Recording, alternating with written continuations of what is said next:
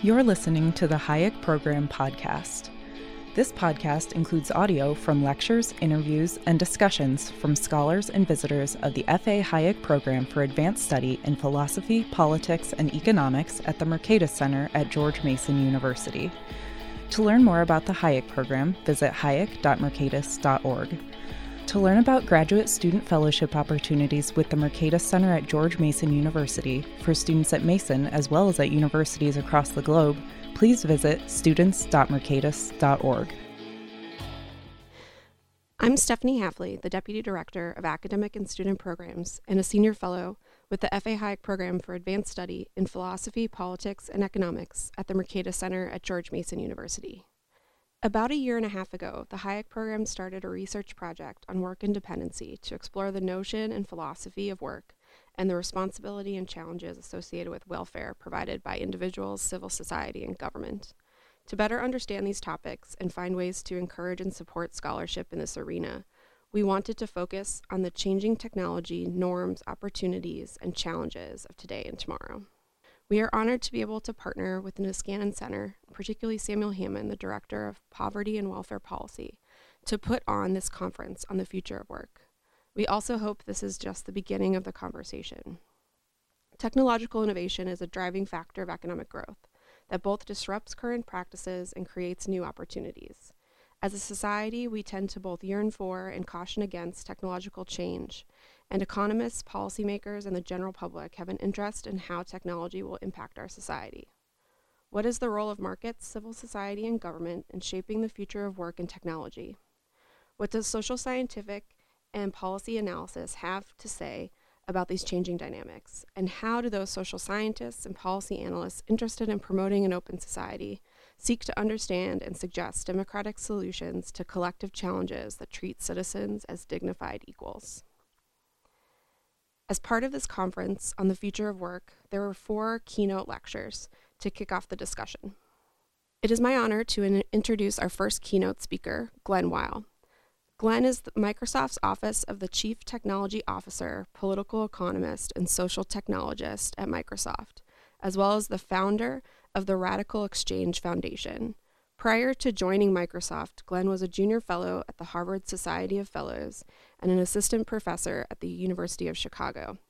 He uses ideas from political economy to develop social technology for widely shared prosperity and social cooperation, which is the theme of his recent book with Eric A. Posner, Radical Markets, Uprooting Capitalism and Democracy for a Just Society, which came out in 2018 from Princeton University Press. His talk today is on choosing a dignified future for work. Thanks so much for having me, and I particularly appreciated the way that Stephanie teed this up.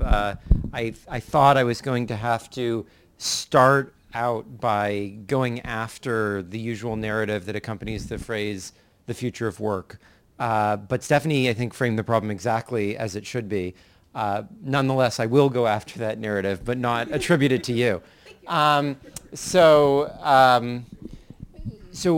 the argument that I really want to make today is that the usual narrative about the rise of automation, the way that's going to displace jobs, the way that necessitates universal basic income, et cetera, is not just confused and wrong, but is actually dangerous and is to a large extent responsible for the precise problems that it claims to be addressing. So what is that usual narrative? I just took this straight off of like the main page of Andrew Yang's website. So he says, in the next 12 years, 1 in 3 Americans risk losing their job to new technology, and unlike with previous waves of automation, this time jobs will not appear quickly enough to make and in large enough numbers to make up for it. So I think it's fair to say that this is, if not the dominant, among the dominant narratives, especially in Silicon Valley. It's very tied up in a narrative about AI and the singularity and blah, blah, blah, blah, blah. So I think this narrative is like missing what's actually going on with the technology. And by the way, I think actually most Unlike like Silicon Valley executives and Kurzweil types or whatever, most AI researchers would actually agree with most of what I'm about to say. So I think it's really an issue of like the way things at a big level are framed to the public and to the industry rather than like what the technologists are actually doing. But the truth is that what we call machine learning and automation is really just another form of the technologies that we've always had, which is you put a bunch of labor together. That labor, through some partially scaled process, produces in a way that's more efficiently together than if it were separated, and it produces some output that then needs to be shared in some way by an economic system. And just to give an illustration of this, like if you haven't all noticed, like whenever you have to go on these websites, they force you to like identify various things. And somehow this just seems to have some like really weird relationship to like whatever the latest AI thing you've heard on the news is. So it's like, oh, driving cars. Oh, now I'm looking at a bunch of, crosswalks and streetlights and whatever. Or, oh, they're trying to do like reading receipts. Oh, I now need to like read some things off receipts when I'm enrolling in this website. So like the dynamic of what's actually going on here, I think is really well captured by this XKCD cartoon, which says, to complete your registration, please tell us whether or not this image contains a stop sign. Yes or no, answer quickly, our self-driving car is almost at the intersection.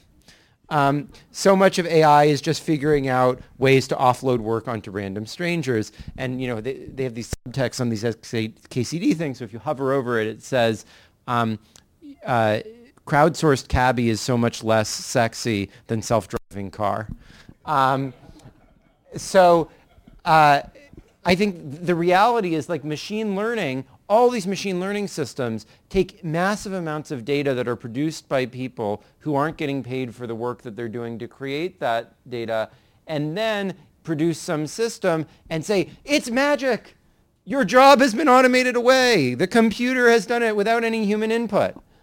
And like that doesn't have to be the way that we think about technology. The whole rhetoric around AI, the whole like discussion of automation is premised on the notion that like the direction that technology is going in is just like in massive ways replacing human beings. But there are like many other ways we can think about and direct technology that are not based on that imaginary. For example, there's the idea of enhancing human beings. There's the idea of biotechnology. There's the idea of using things like augmented reality and virtual reality to allow people to collaborate more effectively at long distances and to share the internal states of their minds more effectively with other human beings so that many of the problems of the Tower of Babel and whatever go away. There's translation technologies. There's making machine learning models interpretable to human beings in ways that allows them to more effectively actually have decent data that isn't being completely misinterpreted so that a computer goes and like amplifies people trying to commit genocide in Myanmar. There are, social technologies. There are political economic systems that allow better cooperation among people. There are things, blockchains being a popular example of that type of thing. All of these are different potential directions for technology, and I want to claim that actually this is kind of our collective choice. The way we choose to imagine the future of technology, the way that influences government policies, corporate agendas, venture capitalists, is going to determine the future that we actually end up having. And so the rhetoric around the inevitable course of technology leading to automation is actually, by setting us upon that path, by making us think that that's what we have to do, creating the very problem that it claims to be warning us about. Which, by the way, is one of the oldest themes of literature, that in the process of trying to address some problem, you often bring it about. I think that's precisely what's happening here.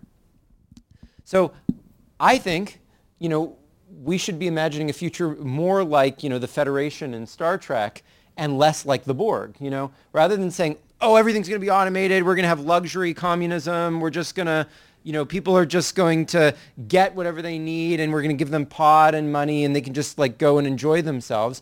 We should be thinking, no, we're going to build a future where people have increasingly meaningful lives that are empowered by the removing of the aspects that are least human of the work that we have to do as human beings. Okay, and that things allow us to collaborate more effectively at scale. So to lead you on this path, I want to start by starting with the AI vision, but then thinking about what is an alternative way that we could structure the same set of technologies that would enable human dignity, and try to argue that this could be a significant pathway for the future of work. Talk a little bit about what libertarian-ish or economist-ish type people might say, like, what's the market failure? Why isn't this just like already happening? Which I don't think is a very good way to pose the problem, because I think there's always some complicated mixture of things. But I'll then talk about efforts to bring about a more dignified future. In particular, what sort of legislation and policy initiatives need to happen and where things are on that. But I'll also talk a little bit about the technology that would support that and try to use that as a way of illustrating how actually, in just trying to thoughtfully through policy and technology address the problems that are raised by AI, we actually are led to the view of a different technology that is very different from the way that AI imagines things, and therefore shows us that really the future of technology and therefore of work is really under our agency. Okay, so I think that the key thing to realize about machine learning as opposed to previous waves of artificial intelligence, which were basically based around this notion of like logical systems where you have some brilliant programmer go in and code up something and then it's like a brain and it comes to life like Frankenstein and does whatever, is that modern artificial intelligence is all based on machine learning. Machine learning is all based on massive amounts of human data, usually mostly labeled human data. And the work involved in doing this is not like, oh, I'm a brilliant coder at Facebook. Like, most of the work involved in this is actually pretty darn blue collar. It's like labeling images of birds, saying what's going on in streets, cultural things that actually I think humans, and by humans I exempt like economists and computer scientists from that category, are like really good at, and like the technocrats are not so good at, like culture and flirting, and these are the things that computers are really bad at, and that we have the capacity to teach them about, and that actually the more sort of like prefrontal cortex oriented you are, probably the worse you are at those things. I actually think that if we were paying people for the work that they're doing to actually create these AI systems, if we were recognizing it as the work and contribution it was, our whole dynamics around this would be quite different. Instead, what's happening is we're seeing this steady decline in labor's share of national income, really led in important part by the tech sector. So the New York Times tried to do a calculation of the labor share of Facebook and Google. Facebook was about 5%. Google was about 15%. These are the lowest labor shares of any companies in the economy outside of the extractive industries sector. And it's not because, as in the extractive industry sector, literally there's just like oil sitting there. It's that we're treating data created by human beings as if it were oil sitting in the ground. And in fact, you've heard that analogy probably many times, which is incredibly misleading because this is actually created by human interaction, human sociality, human work. And treating things that way is not efficient either. It's an incredibly unproductive way to deal with human beings. So this was illustrated to me nicely by a video that Google put out, where basically they were like imagining this future where the data was their client rather than human beings being their client. And so the way they imagine this is like, okay, if we want to know someone's weight, what are we going to do? We're not going to ask them their weight. What we're going to do is build a scale based on what we already know about their preferences that is like the perfect scale for them. Embed into it a tracker without them being aware of it. Put it on Amazon, pay for it to be boosted up, and then have them buy that and then collect their weight that way. Now, as creepy and bizarre and whatever does that sound, I think the first thing you should recognize is like a wildly inefficient way to learn someone's weight. Like most of us know our weights. For like 1/100th of the cost of that, you could just ask the person what their weight is rather than playing all these games. And like all this stuff about gamification, all this, I mean, we're going through these like enormous contortions to get information that if we just were transparent with people about the way in which their inputs are aiding a system, they could do a far better job of giving us. And in fact, we're suffering because of that, the consequences of horrible quality data. Now, the stuff that manifests most to us is like fake news or whatever. But the truth is that that's just the tiny part that like makes it into the media and that we see most in our lives. The stuff that we are dealing with, trying to learn about facial recognition, trying to learn about self-driving cars, we get incredibly low quality inputs because we put people in a context where they have no motivation, no ability to develop expertise, no ability to develop a career around adding value, which is the way that labor markets actually produce productive output. So we end up with garbage in, garbage out systems because we disrespect the source of the value that's actually creating the system. Now, there is a growing industry of what Jaron Lanier and I call mediators of individual data that is trying to help address this issue. And the basic idea of a mediator of individual data is quite similar to what in the 20th century you might call a labor union, but that's not the only analogy. You might call it a professional organization. Even a university or an insurance plan has some analogies to it. Organizations that try to collectively organize people for a few different purposes.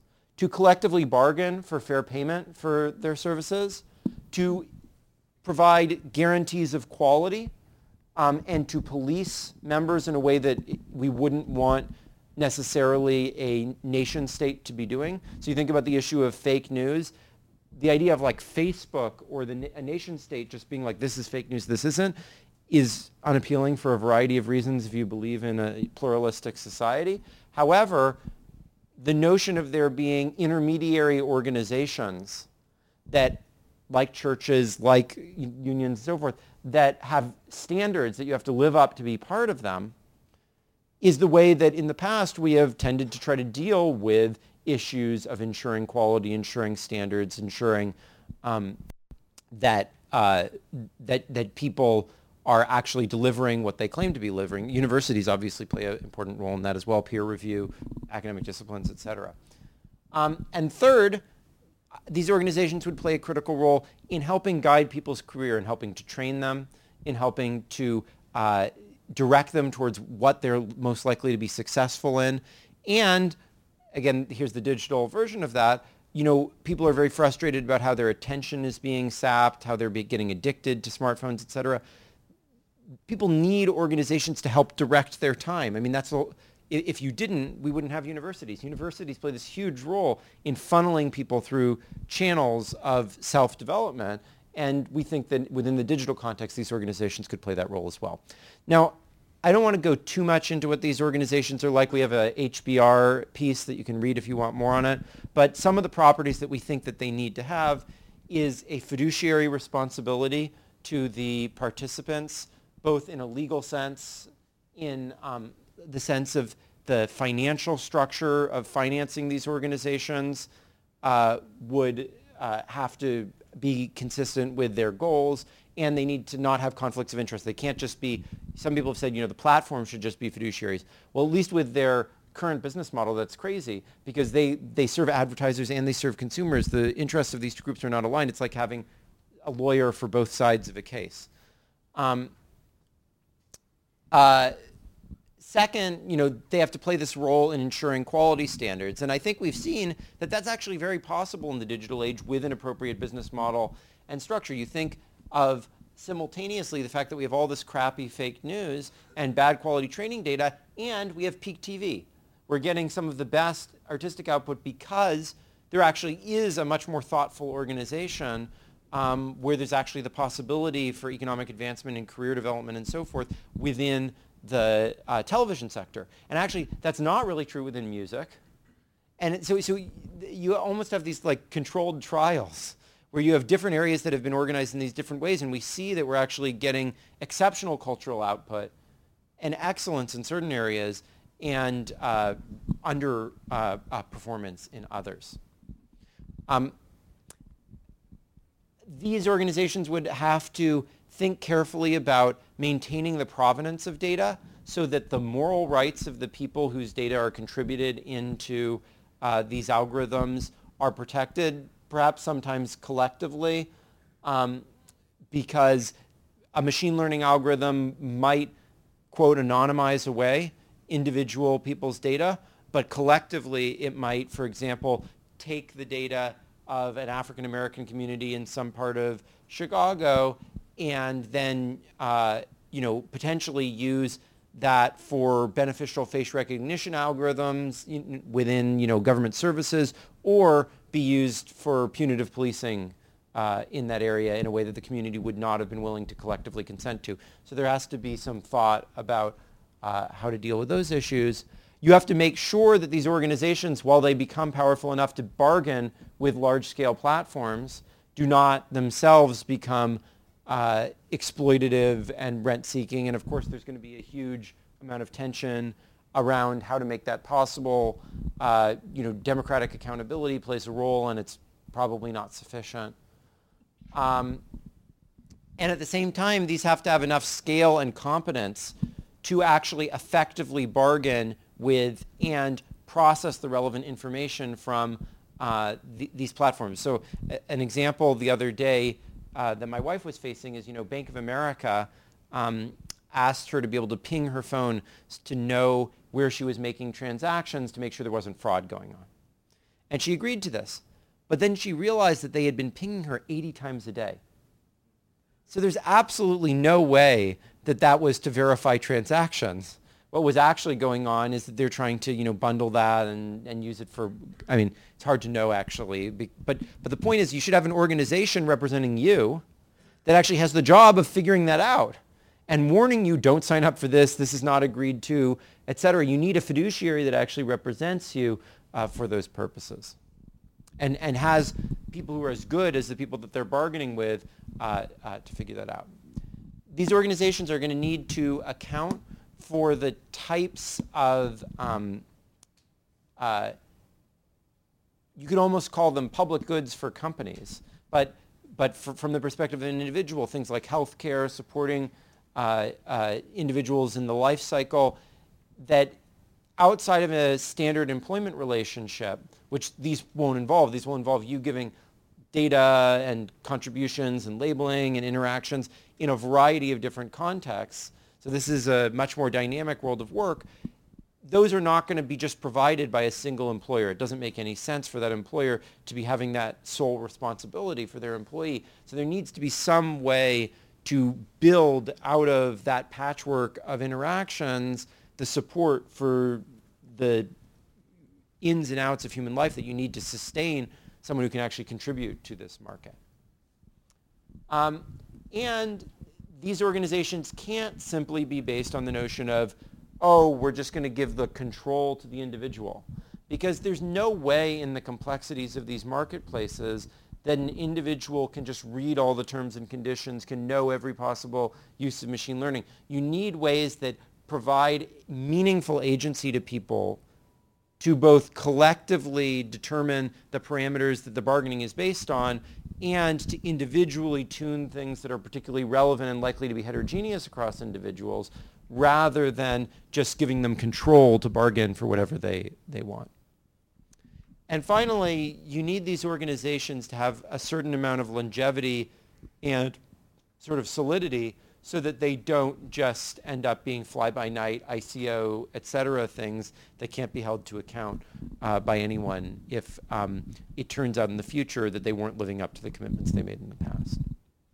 Okay. So I really do believe that a future world in which people are aware of and are meaningfully contributing data in a variety of ways, everything from as you go about your daily work, labeling various things, explaining why in a Word document or something like that you made a correction that you did, explaining what you were doing in booking travel for someone, everything from those types of tasks to purely passive data, to creative output, to Skype conversations that you might be having, teaching people to do something else, being the basis of then learning to scale that teaching. Playing video games and a system learning to play in the style that you do and recombining that with other people's styles to produce a new artificial intelligence player. All these sorts of things, I think, could eventually become sources of important pride for people in their work lives. And there's a wonderful presentation that I encourage you to look at. I can't go through all of it now, by M. Eifler and Vi Hart, who are two of the most creative people I know in the world. They're part of my research group at Microsoft that really goes through a bunch of scenarios of meaningful, dignified, valuable lives that people could live through data contributions. One is about a child who, in relationship with their parent, ends up earning some, money on the side, contributing to a educational thing. Another one is about a chef who produces creative new recipes and then teaches automated systems to make those recipes. Another one is about musicians who work at a distance and combine together elements of their work and the way in which money flows back through the system to them. And this is about a truck driver who is really skilled at dealing with really tricky situations, and through her driving teaches automated trucks to survive more difficult conditions. Now, what is the volume of this for the economy overall? Well, let's imagine that Andrew Yang's just right. Let's just grant him that for the moment. Let's say 1/3 of the economy becomes dominated by automation in some way. So that's about $20,000 per person in the US at current GDP. Currently, the labor share in the digital sector, as I mentioned before, is about 10%. Imagine that increases to the historical average of 70%. If the income that was added as a result of that was distributed as historically labor income has been, that would be about $20,000 a year for a typical family in the United States. Now, obviously, this depends on how large artificial intelligence becomes. But then again, so does all the dystopian UBI, blah, blah, blah discourse depend upon that. And in fact, I think there's a good reason to believe that by implementing a system like this, we would actually accelerate the progress of beneficial technological advance. One thing I think about in that regard is that if you've read Robert Gordon's book about the rise and decline of American growth, what he really points out is that the fastest period of growth, which was from about the 1920s to the 1970s, had a few features. One is that it happened during a period of fundamental institutional change that played a role in diffusing those technologies broadly, not just when the breakthroughs happened. So the big changes occurred when you got an electrical grid that could actually serve a broad population, when you got labor unions that actually trained large parts of the population to be high-quality participants in the industrial process, et cetera, et cetera. And so I actually think that by building the institutions that can spread and diffuse the knowledge economy much more broadly, rather than leave it concentrated in a very small part of the population, you are likely to have a chance of getting back to these extremely high growth rates that we had during a limited period. We've had lots of technological advances since that period as growth has been going down. Computers have advanced, but the knowledge economy has not actually touched most of the economy. It stayed in this very narrow elite, and that's led to large growth rates for a very tiny set of people and very slow growth for the rest of the population. I think by building the set of institutions, these mediators of individual data and many other things as well, that can spread that process of the knowledge economy, we have a much better chance of getting back to the types of growth rates that we had in that period.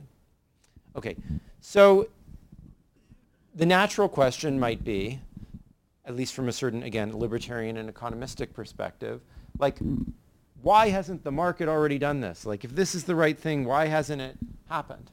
And I actually kind of hate that type of a way of framing a problem because A, it immediately denies agency to anything. It says like everything that's going to happen is just going to happen somehow.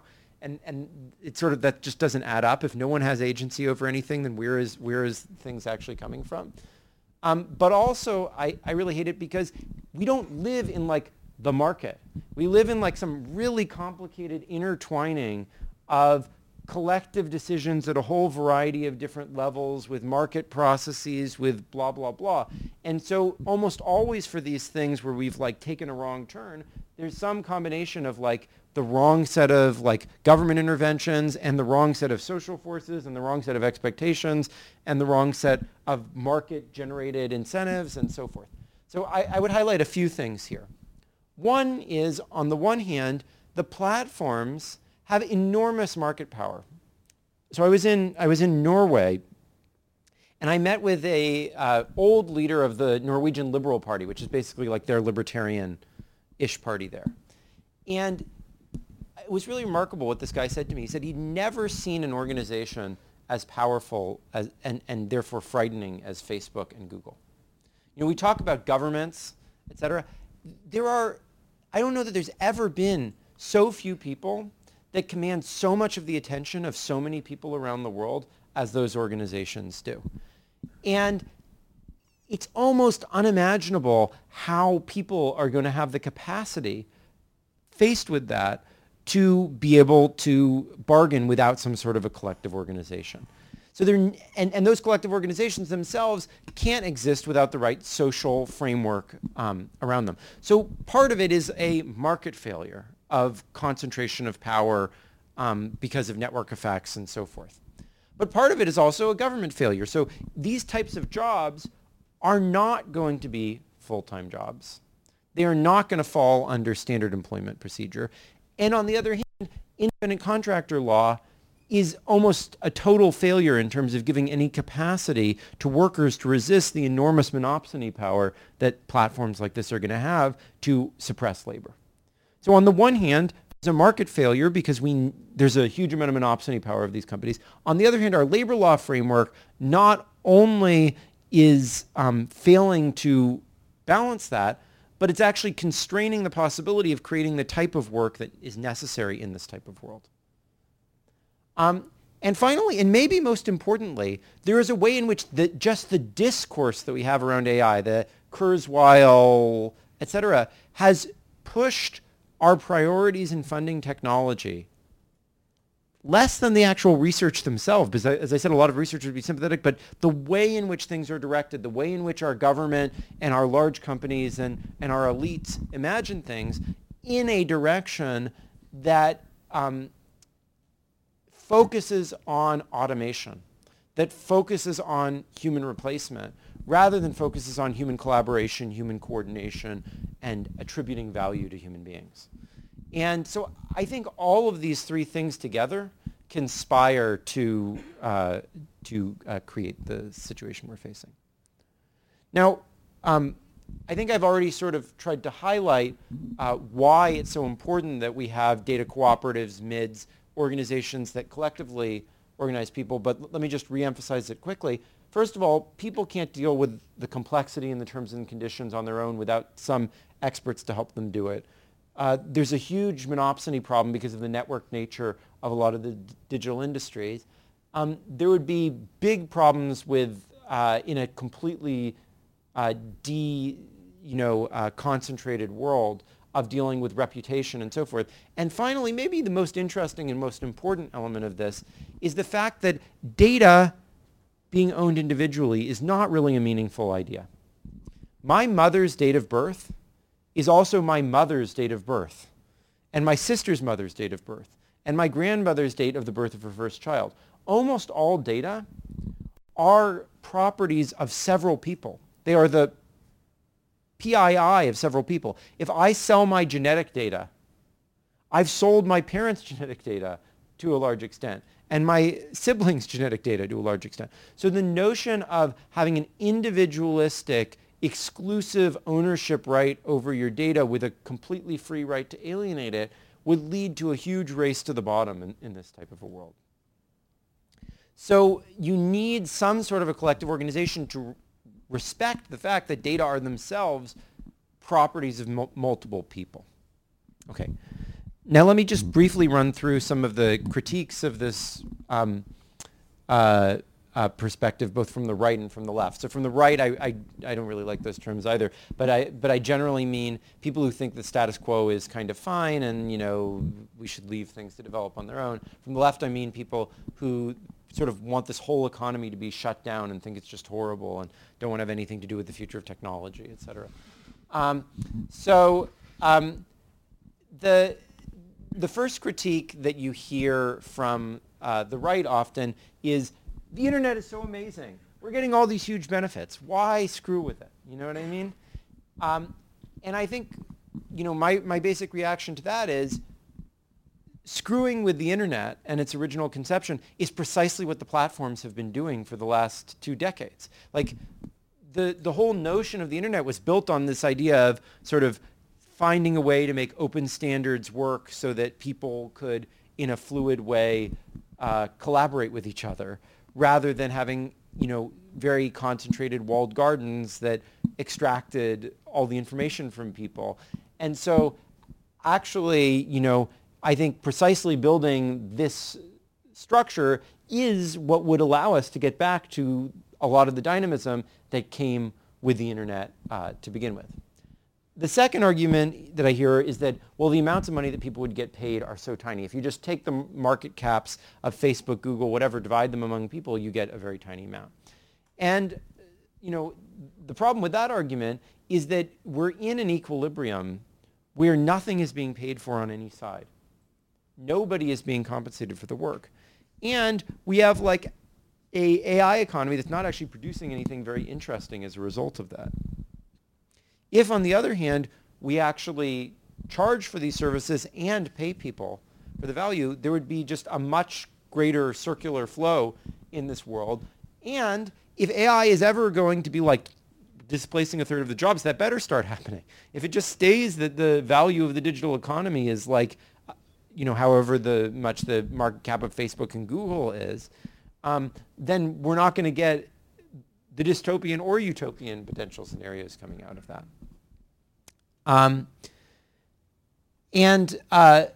Finally, from the right, there's an argument that people are having, you know, a lot of fun in this sort of gamified social world, and that they're doing all this work for free. Why, like, break the spell that they're under by making them realize that they're being exploited and that they should be paid, because then we're just going to have to pay everyone for things like that.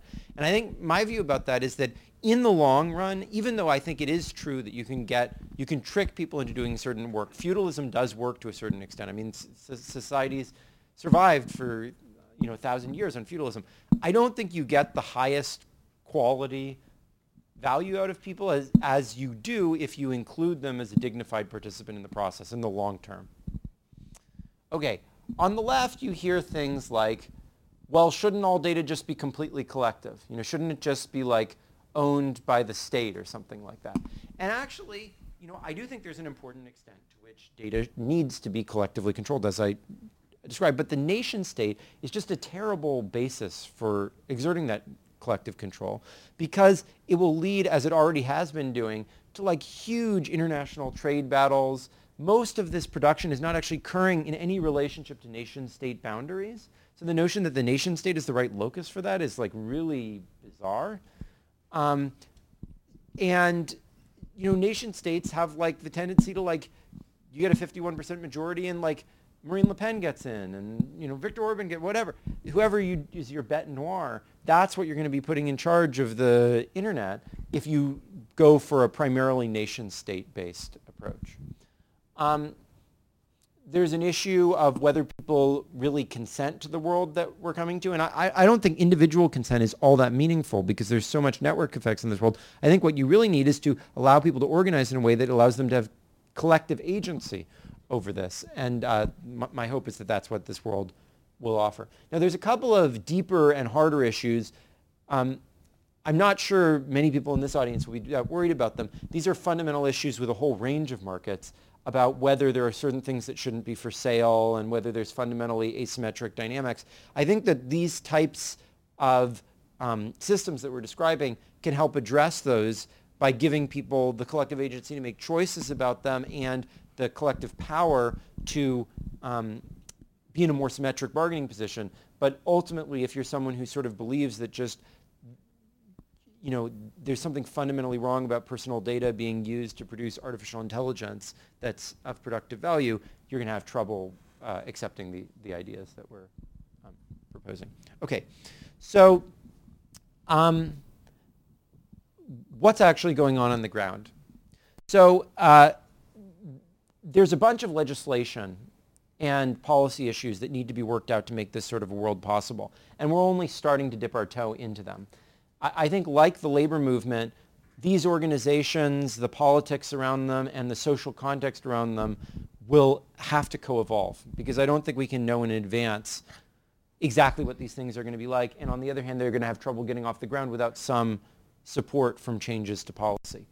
So the way that we're starting, what we're starting with is something called the Data Freedom Act, which we're about in the next few days to start circulating. We've been working with legislators in California, Colorado, Canada, and US federal on this.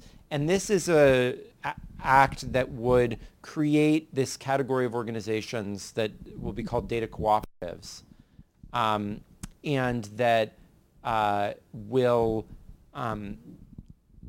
basically play this intermediary type role in trying to define what their legal responsibilities and rights are.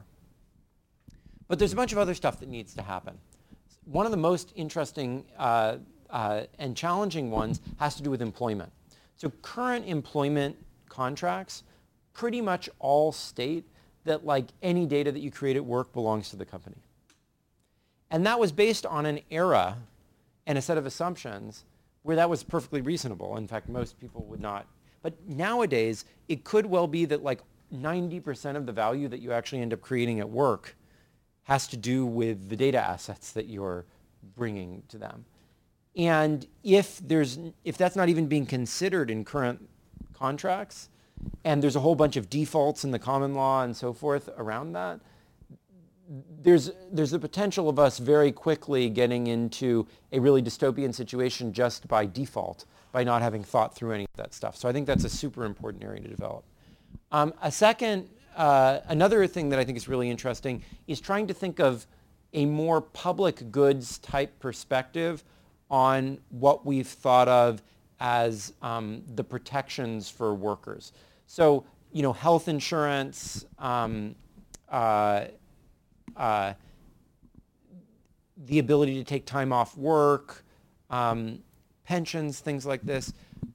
We used to think of those in labor law as the responsibility of the employer, and I actually think there's good reasons for that, having to do with monopsony power and whatever. But now if you are going to have 50 different employers, because all these different people are getting data from you for different purposes, your health and sanity and productivity are now really kind of like a public good for all of those different companies.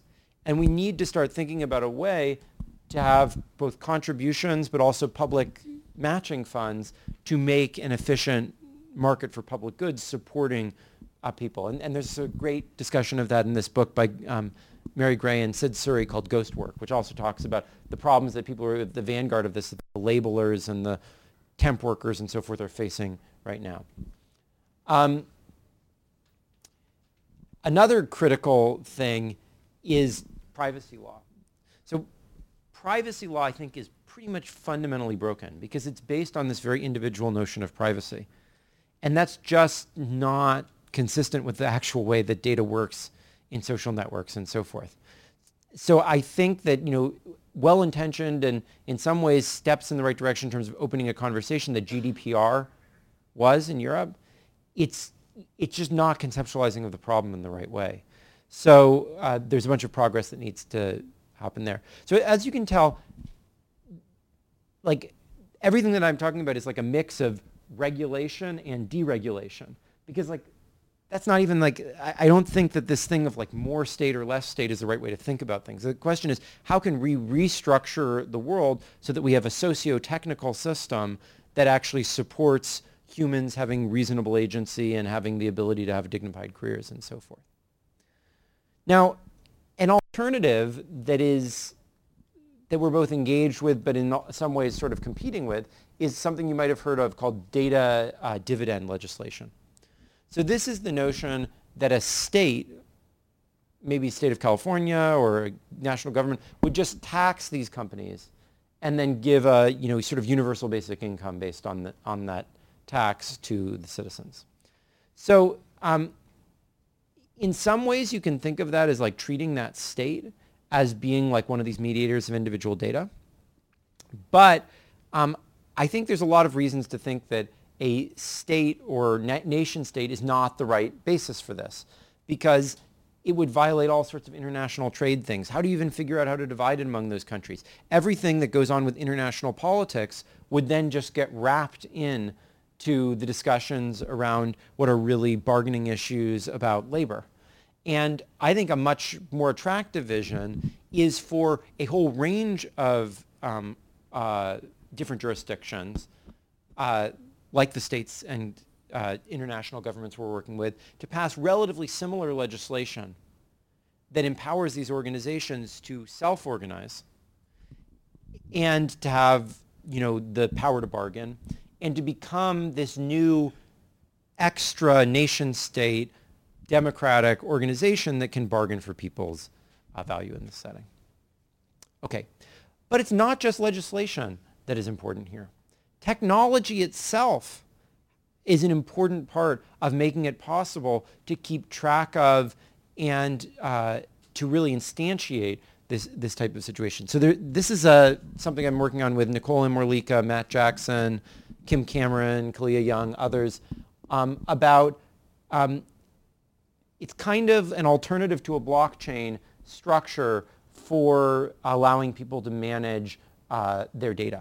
And the basic idea of it is very related to this notion that all data is partially collective, but only partially collective, and for each datum it's going to be different partial. So if you think my mother's maiden name is shared with other people in my family. My city of birth is shared with people, who were involved in my birth. My first kiss is shared with my first kiss. So all of this information pertaining to me is shared with other people, but who it's shared with is different for each piece of information. And that leads to a vision where really we think of the individual, what it is to be the individual, is an intersection of different collectives that individual is a part of. Now, I don't have time to really go into it too much, but building a data structure based on this, where you basically have a list of all your personal data and attached to each datum, you have links to all the other people that share copies of that datum. And then you also have a network of trust of people who you're willing to take their word on something. Allows you to actually do a huge amount that's not possible in either the platform or the blockchain world, because it allows you to basically build paths of trust proving particular claims in a way that is specific to people and to social structures rather than some global truth. And I think that has a lot of power for having a pluralistic society, and is the perfect foundation for these types of mediators of individual data, because it allows for knowing who are the natural set of people who should be organizing themselves collectively.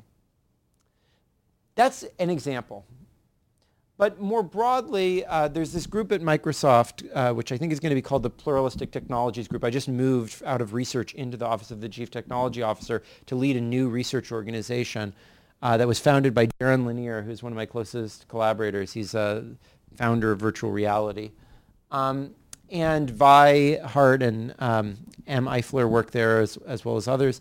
And what we're really working on is trying to imagine a alternative to the AI automation vision of the future of technology, which is based on the notion of facilitating pluralistic human collaboration in an open society rather than automating and centralizing decision-making. And that has all sorts of different components. Many of the technologies I've mentioned before about augmented reality, about understanding machine learning, are all related to that vision. But really what we're trying to do, rather than, and we're working on individual components of it, is to provide a broad alternative to the Kurzweil narrative that talks about what is this way that we can go? Why might that be good for Microsoft? Why might that be good for society?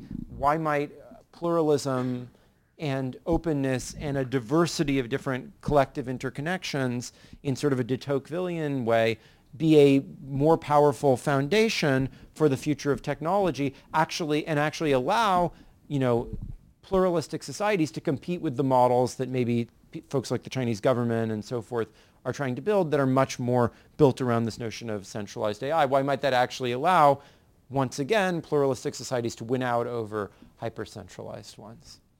So the message I really want to leave you with is that the future is not determined. The path of technology is not determined. Different societies develop different technologies based on their values. If the Nazis had won World War II, I'm sure that a whole bunch of biological stuff would have developed in a way that's fundamentally different than the way that technologies developed in Russia, which were different than the way that technology developed in the United States because of our value system. And that way that value system leads us to imagine the future of technology, to invest in it, and to create the social institutions that support it. This is Isaac Asimov's drawing. This is Star Trek. This is from Ursula Le Guin. And this is from the Seasteading Institute. So all of these are visions of what the future might look like. And the future is not there for us to react to. It's for us to collectively imagine and to choose the path that we want to be on and to build the social technology and governance and so forth along with the physical technology that are necessary to create that. And so I think rather than saying, oh, automation is coming, let's give everyone a UBI, et cetera, we should instead say, what is the type of world that we want to live in? Can we build technologies that make that competitive with other systems so we don't just get invaded and taken over? And I think that the answer is, if we have a thoughtful conception of pluralism, yes, we can do that.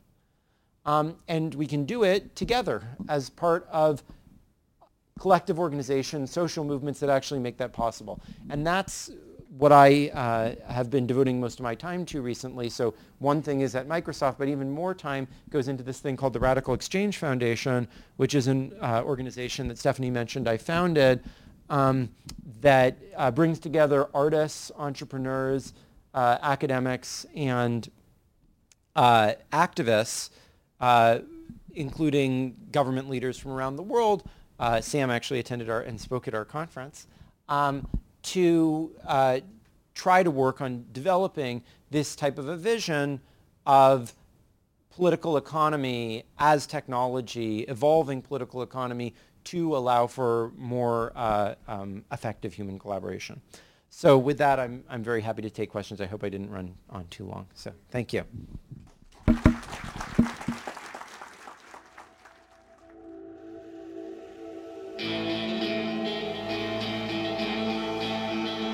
Thank you for listening to the Hayek Program podcast. To learn more about the research, scholars, and work of the Hayek Program, visit hayek.mercatus.org. For more information about graduate student fellowship opportunities for students at Mason as well as at universities across the globe, please visit students.mercatus.org. We hope you recommend students to our programs or consider applying yourself.